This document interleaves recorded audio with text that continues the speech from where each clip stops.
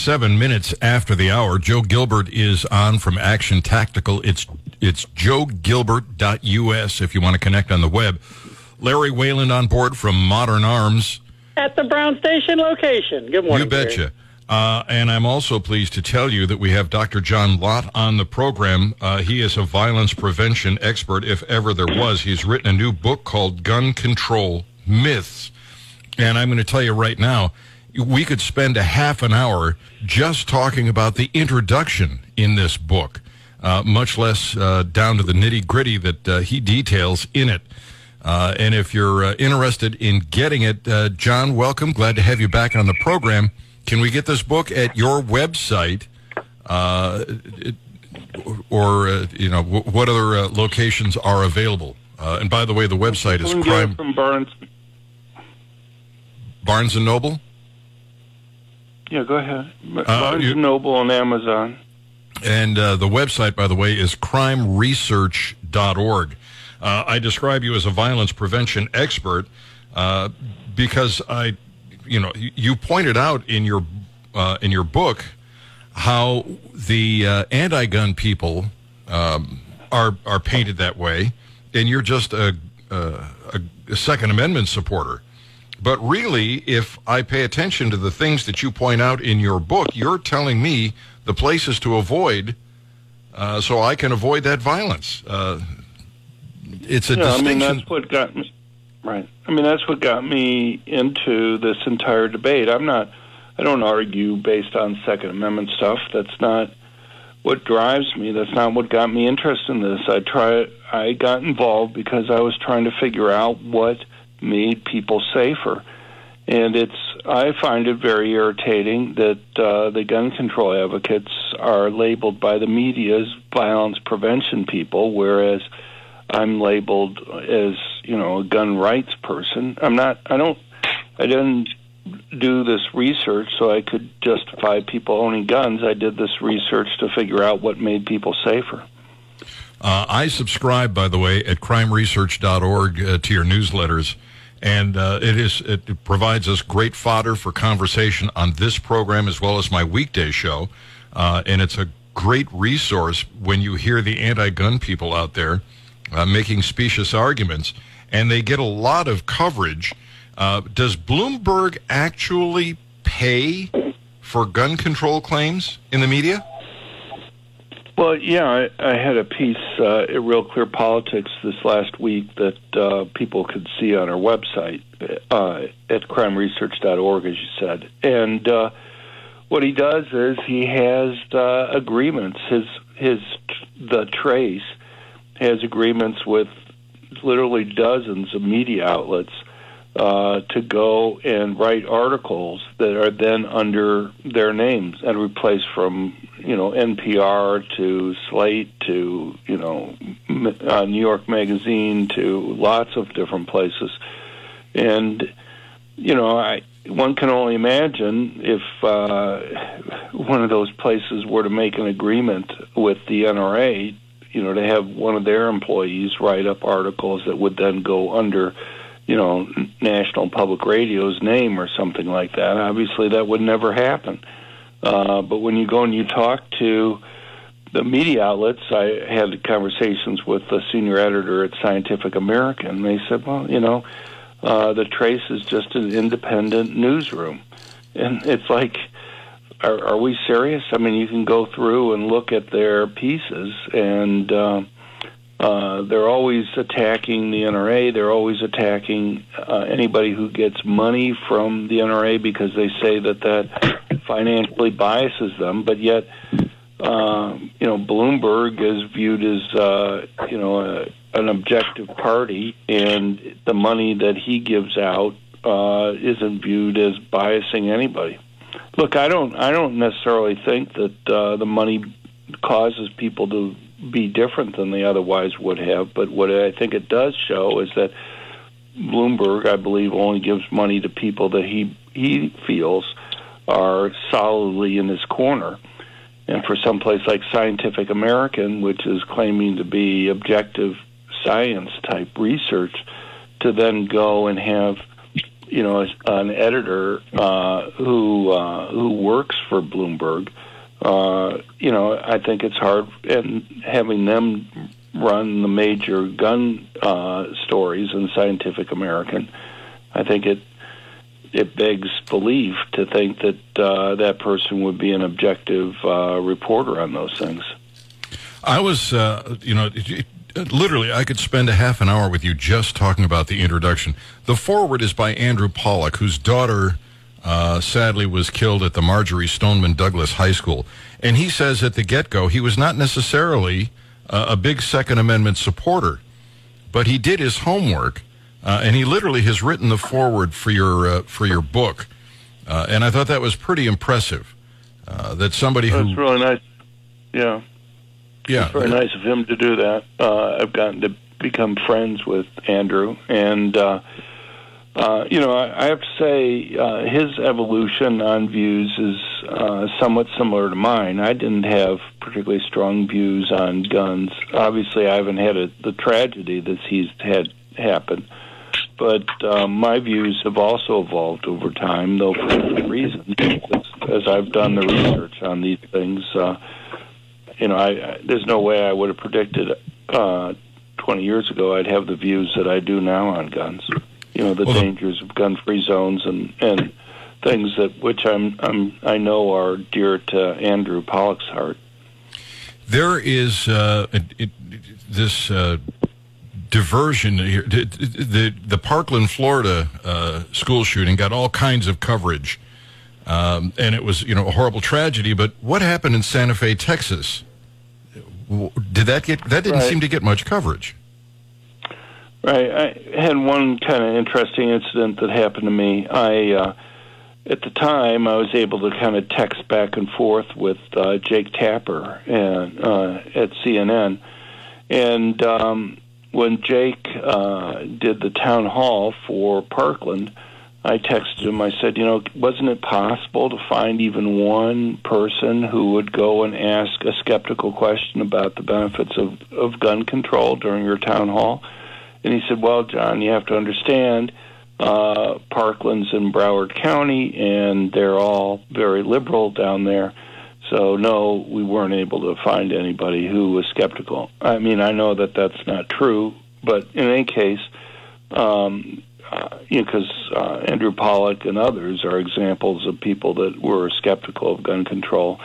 But in any case, when the Santa Fe shooting occurred, I reached out to Jake and I said, well, so are you going to have another town hall after that shooting? Because, here you have families that are already speaking out about being upset that the teachers weren't armed.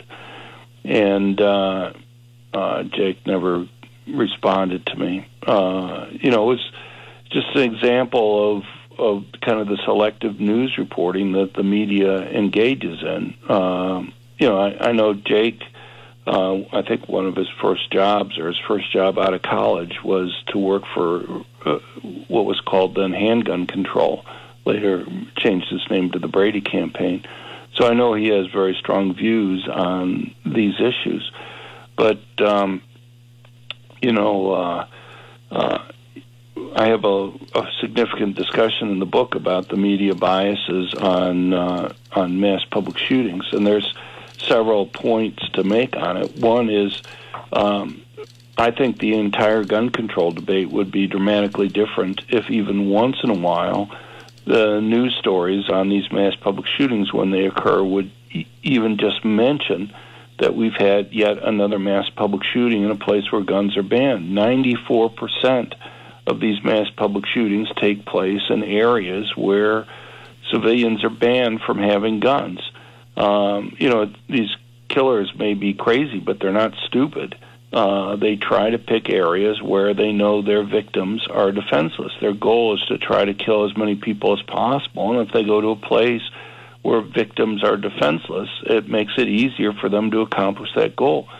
You may have police that are armed in some of these places, but if you have one officer in a place and he's the only person that's allowed to have a gun, and these attackers decide to go and do the attack, who do you think's the first person that they have killed? If you had civilians with concealed handguns, it takes away the strategic advantages that these killers have. It would also make it safer for the officer if you still decide to have an officer there, because if the person is going to attack the officer, they reveal their position, and now they have to worry that someone behind them or to the side might be able to stop them. Another example of how the media impacts this debate is what they don't cover, and that is, just last week we had a case in Indiana, where a concealed handgun permit holder stopped what otherwise would have been a mass public shooting. We have a write-up on this in our newsletter, or email that we sent out that you were just talking about earlier.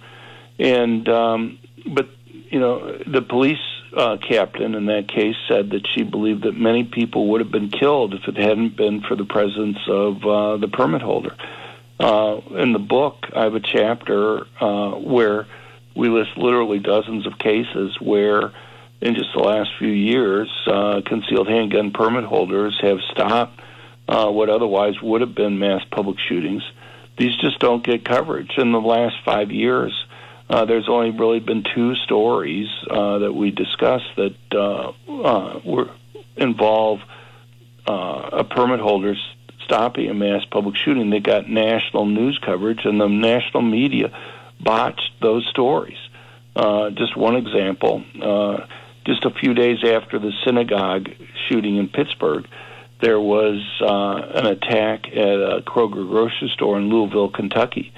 And the attacker had gone into the grocery store, was shooting blacks. And what got the attention of the national media, like the New York Times and Meet the Press and ABC, CBS, NBC, CNN, was the quote from the attacker to a customer in the store saying, "Whites don't shoot whites." They played it as the white attacker telling a white customer that he had nothing to worry about because they were both white. But that's not really what was going. That really is not what was going on. I'm up against a commercial break. Can I keep you for a few more minutes, John? Sure. That'll be fine. All right, Dr. John Lott. He's written a new book, and it is just chock full of information. Gun Control Myths. He is a violence prevention expert. He's on Gary on Guns, Hot Talk 93.9 Eagle. Hey, welcome. Glad to have you with us. Glad to be with you. 25 minutes after the hour, Dr. John Lott on board. He is a violence prevention expert. His latest book is Gun Control Myths. We haven't even gotten into the meat of this thing. This book is chock full of information that you need to have. His website is definitely worth signing up for the emails. It's crimeresearch.org. Talking about a case that was in the news where this white guy went into the grocery store. He starts shooting black people. And the quote that we keep hearing is when he turns to another guy and says, "White people don't shoot white people." But that's not the whole story, is it, John? No, they left out the first part of the quote where the murderer said to the customer, "Please don't shoot me. White people don't shoot white people." So, rather than assuring the customer that the customer wasn't going to get shot, what was actually happening is the customer had a concealed handgun permit and was pointing his gun at the murderer. And the murderer was begging the customer not to shoot the murderer. And they, in fact, did exchange gunfire. The murderer was seriously wounded. He got into his car, tried to drive away, got about a mile down the road where he passed out, and the police later apprehended him.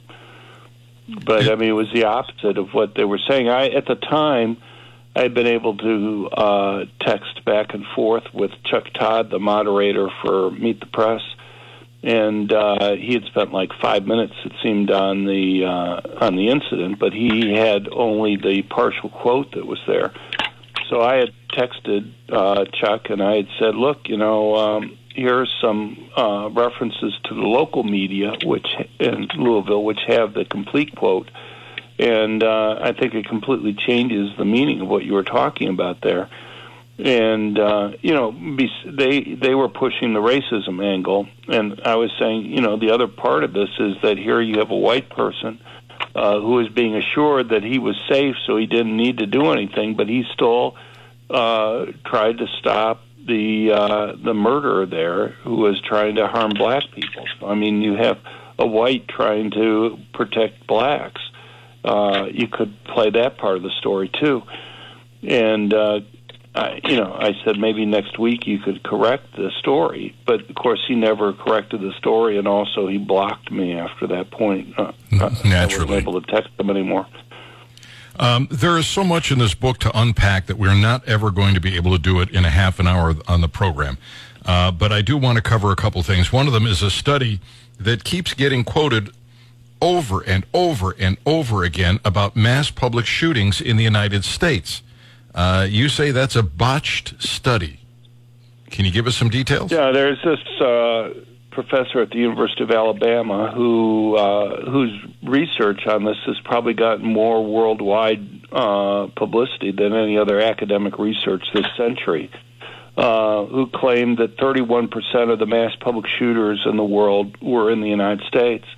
I had, myself and many other academics as well as news outlets had asked him for his list of cases. He had refused to provide them and also refused to explain exactly how he had put together the list.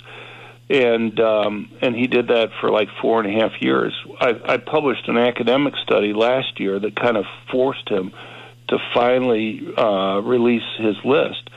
And it was clear he had literally missed thousands of cases of mass public shootings outside the United States, as well as overcounting the cases in the United States. And, it was clear why he hadn't released the list, or why he had delayed it for 4.5 years to release it, because it was a joke. And so anyway, rather than the United States making up 31% of the shooters, we actually make up about 1%, which is way below our share of the world population, which is near 5%. There are many countries in Europe. France has a fatality rate for mass public shootings, which is about 111% higher than the rate in the United States. Russia has a rate that's about 50% higher than the rate in the United States. Finland, Norway, Switzerland also have much higher rates than the United States.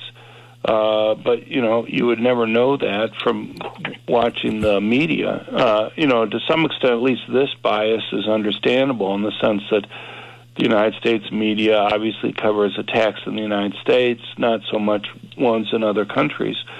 But, they're occurring all the time in other countries. People know about the New Zealand mosque shooter last year. But did they know that within 24 hours of that attack, there was a big school shooting in Brazil? Or did they know that within 24 hours of it, there was a mass shooting in the Netherlands? All right. These cases... I'm just up against the clock. I would love to have you on for much longer, but just up against the clock. You talk about the myth of the lack... Huh? Thank you, John Lott. Get the book. It's Gun Control Myths. And go to the website and sign up, crimeresearch.org.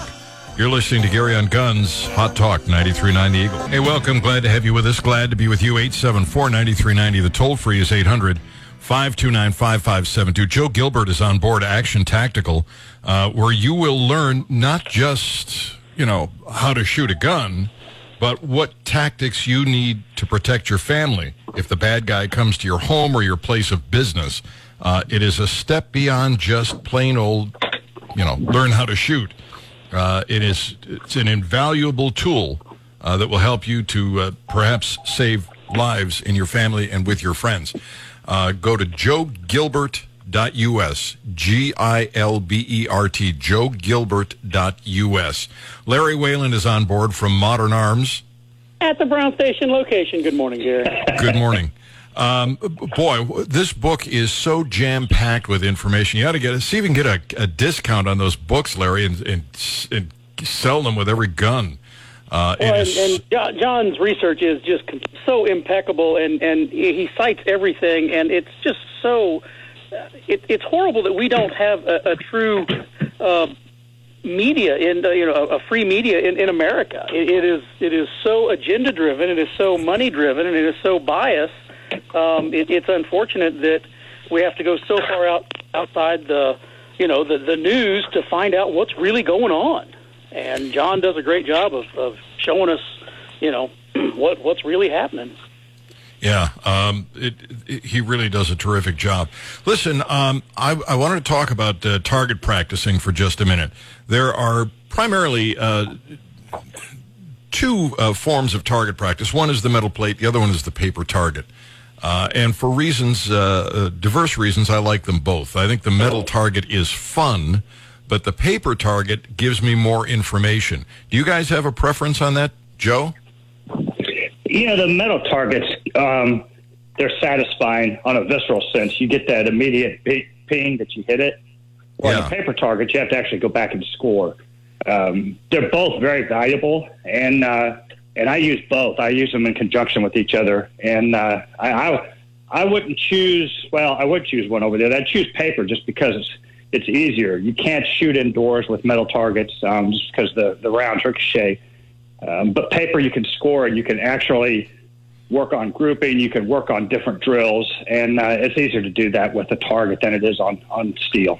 Yeah, without running out with a can of spray paint to spray paint the metal target white so you can see where the shot was. It makes it easier to zero in, Larry, doesn't it? I like Joe said, it's a combination of the both. If I had to choose one, I would definitely choose the paper target. Again, because we can use it in so many different scenarios. We can use it at extremely close range, and the bullet is the holes where the bullet hit. So you can definitely use it as a benchmark to score yourself, to work on skills.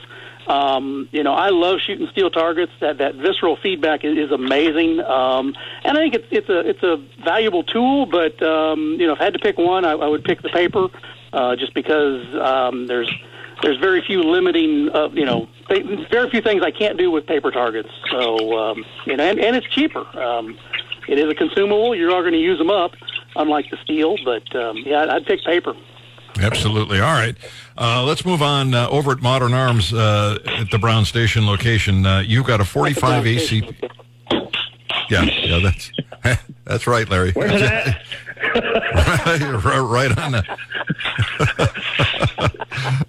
I've got a Thompson, a 1927 Thompson 45 carbine. This is an auto ordnance, modern gun, reproduction of the Thompson submachine gun. This is the semi-automatic carbine with the 16-inch barrel, but it's got those classic lines. It's got the walnut finger groove vertical foregrip, the satellite cut heat sink barrel, and we've got the fiddle case that is sold with it.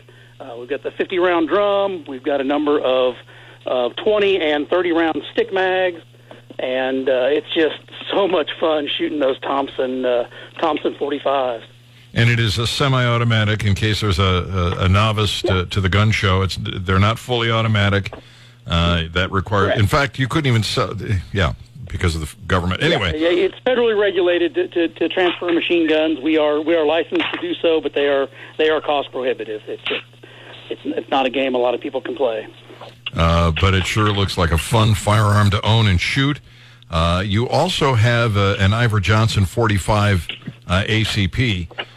Tell me about that. Iver Johnson has released a line of 1911s built off the Series 70 patent. They are really finely done. It's got front cocking serrations, Novak sights, memory bump on the grip safety, and we've got them both in the 4-inch commander size. I also have a 3-inch or 3.5-inch officer size, and those sell brand new at $570. Wow. A great deal on an all steel frame, 45 caliber 1911. It's hard to beat. I can't. Yeah, Series 72, which is the preferred. It's so much easier if you want to do any trigger work yourself. So much easier to work on those Series 70 guns. I can't see very clearly from the photograph. Does this have a place to mount a light or a laser on the bottom? Is there a rail? It does not. This is the traditional Commander design, so it does not have the Picatinny rail. at the 6 o'clock position in front of the trigger guard, just the standard radius dust cover. But Crimson Trace laser grips could certainly be added to it. And there are some after-factory pieces that you can buy to add flashlights if you wanted to. But I would just run this one in its natural Series 70 configuration, just like it's supposed to be. Yeah, I just love that 1911. Everything about the 1911s, I just love them. Tell me about the CZ. You got a 9mm CZ P10? The CZ P10. This is a full-size duty gun, a 19-round magazine capacity. CZ, this is their striker-driven, so every trigger pull is always exactly the same, no exposed hammer. These guns do come in from the Czech Republic. The CZ line is just a wonderful product. They've got rifles, pistols, and shotguns, and this CZ P10F is the model, and 19-round capacity in the magazines. Even has factory night sights already on it. Now, this one does have a Picatinny rail, so if you wanted to add a flashlight or laser, it'd be very easy and cost-effective to add that to that. This gun has the flat dark earth grip frame and the black slide, and sells brand new at $575. I don't know how you could possibly go wrong. And those are available at Modern Arms. Over at the Brown Station location. Yeah, good morning. Yeah, tightening it up. There we go. Larry Whalen with us from Modern Arms. And Joe Gilbert, who is on board from Action Tactical. The actual website is joegilbert.us, Gilbert. I want to take a moment here, get our sponsors in line, and we'll come back and wrap it up. Gary on Guns, Hot Talk 93.9 The Eagle. Hey, welcome. It is 48 minutes after the hour, and I am pleased to tell you that Joe Gilbert is with us from Action Tactical. You can find him at joegilbert.us, Gilbert, joegilbert.us. Larry Whalen is on board from Modern Arms. At the Brown Station location. Well, he's getting better, I'll tell you. All right. Yeah, that was a good one. I'm pretty sure it was a good one. Post from Michael. He says, I'm having trouble finding inexpensive .40 caliber ammo for my handgun. Any advice? I can't afford $2 a round for practice purposes. Well, over at Modern Arms, we do have 100-round boxes of factory remanufactured .40 Smith & Wesson that sells at $38. It's 165 grain flat nose jacketed projectile in once fired brass. So pretty good. That's a good. If you're going to practice, that's the way to do it. So head over to Modern Arms at the Brown Station location. And at that time. Yeah, not as good. All right. This baffled me yesterday, but fortunately there has been a sea change in the direction. Up in Seattle, Washington, the city council passed a law that would prevent the Seattle Police Department from using tear gas and, flashbangs and other crowd control weapons, in spite of the fact that they're expecting a great deal of violent protesting in the city. And the first thing I thought of is all they've got left are batons and a handgun. So if you're trying to save lives, this doesn't begin to make sense to me, Joe. It doesn't. And I'll tell you what, pepper spray is often overlooked. It's more important than ever now. And, the usual tip of the week this week is MYOB, mind your own business. People are on pins and needles. We had a man stabbed in a convenience store, and the guy that did it ended up getting shot to death in Michigan over a mask. People are on edge. So the protesters, the police, everybody, we just need to really be polite and calm and mind our own business. Save a lot of lives. But a federal judge has overturned a Seattle ordinance that prohibited police from using crowd control weapons. The last-minute decision comes hours after the city police chief said the force would be powerless to stop mob violence. Larry, if I'm in law enforcement and the surge of protesters is violently coming at me, and I can't disperse them with tear gas or with pepper spray, I know the baton isn't going to be enough to stop from being overrun. That leaves me with one last weapon. Well, it puts everybody at more danger when you've got politicians determining the rules of engagement. You've got law enforcement professionals. You've hired a police chief, and he has the training, and his field officers have the tools to do the job. Let them do the job. It's the same thing when politicians in Washington wanted to. Wait. Is somebody disassembling a car in the background? What is all this noise I keep hearing? Is that coming from Joe or Larry? Huh? I'm not hearing anything. All right. Somebody's doing dishes. It sounded like somebody was doing their dishes. Yeah. Tying the hands of law enforcement or military is not something that politicians should do. Let them do their job. Let them enforce the law. And if you don't want the laws enforced, eliminate the laws. We could solve all crime right now today. We could just eliminate all laws. No laws, nothing to break. And it's sad that's what local politicians in those municipalities want to do, is tie the hands of the cops. I hate it. Well, it's an indication of just how little they know about policing. They think they're going to, make it safer for protesters by getting rid of the tear gas. All they're doing is making it, less safe in the long run, because the police really only have one last weapon that they can use, and that's a firearm, pretty much defeating their whole purpose. Unless that is the purpose. Is it ignorance or is it a plan? Yeah, I don't know. But if I were the law enforcement people up there and that had stuck, and fortunately at the last minute, federal judge or a judge stopped this. But if I were in law enforcement up there, I would have said, you know what, everybody? Let's just go home and let's see how this plays out. Take the night off. America's going to be sad when the blue flu hits, and the anti-police sentiments. When they get what they've asked for, and we don't have police, things aren't going to get better.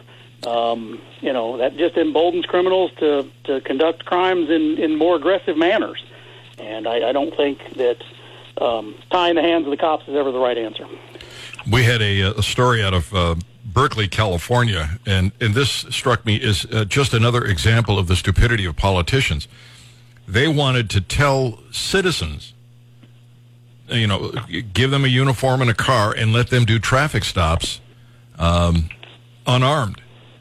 And all I could think of is, when the bad guy thinks it's a cop and wants to get away,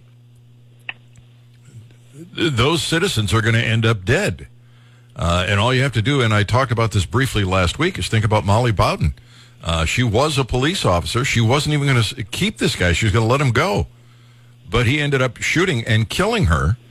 And she even had a gun. Now, what's going to happen if you send unarmed citizens in uniform in squad cars to pull people over? And they pull over a bad guy. But they're only going to pull over people with Trump stickers. We know that. So the odds of one of us shooting them are pretty low. But that's what it'll be. And this is not a disparagement. I'm not disparaging police officers, but politicians in general. They put speed cameras in affluent neighborhoods and in suburbs where they know people will pay the fines. And it has nothing to do with safety. It has to do with revenue collection. And they'll target the low risk. They shut down lemonade stands because it's real easy to do, and they don't have any risk. So there's no backlash from the communities. So that's, kind of a jaded view, but that's where I've come. That's what I've come to now. When we talk about Joe Gilbert and Action Tactical, he talks about tactics that will save your life. I would argue one of the most important tactics that will save your life in an encounter with law enforcement is to simply do what they say. Compliance is the magic pill. And for some reason, there is a segment of the population that thinks, no, I'll try to outrun them. I'll try to fight with them. I'll resist. It's just so foolish. They don't stand a chance. If you want to save lives, don't attack law enforcement when they pull you over. Do what they ask you to do. It's just so simple. And it's not just racial. It's not just something that you tell black children. It's what every parent should be telling their children. It's what my father taught me. I can't think, Joe, of a better way to save your life in an encounter with law enforcement.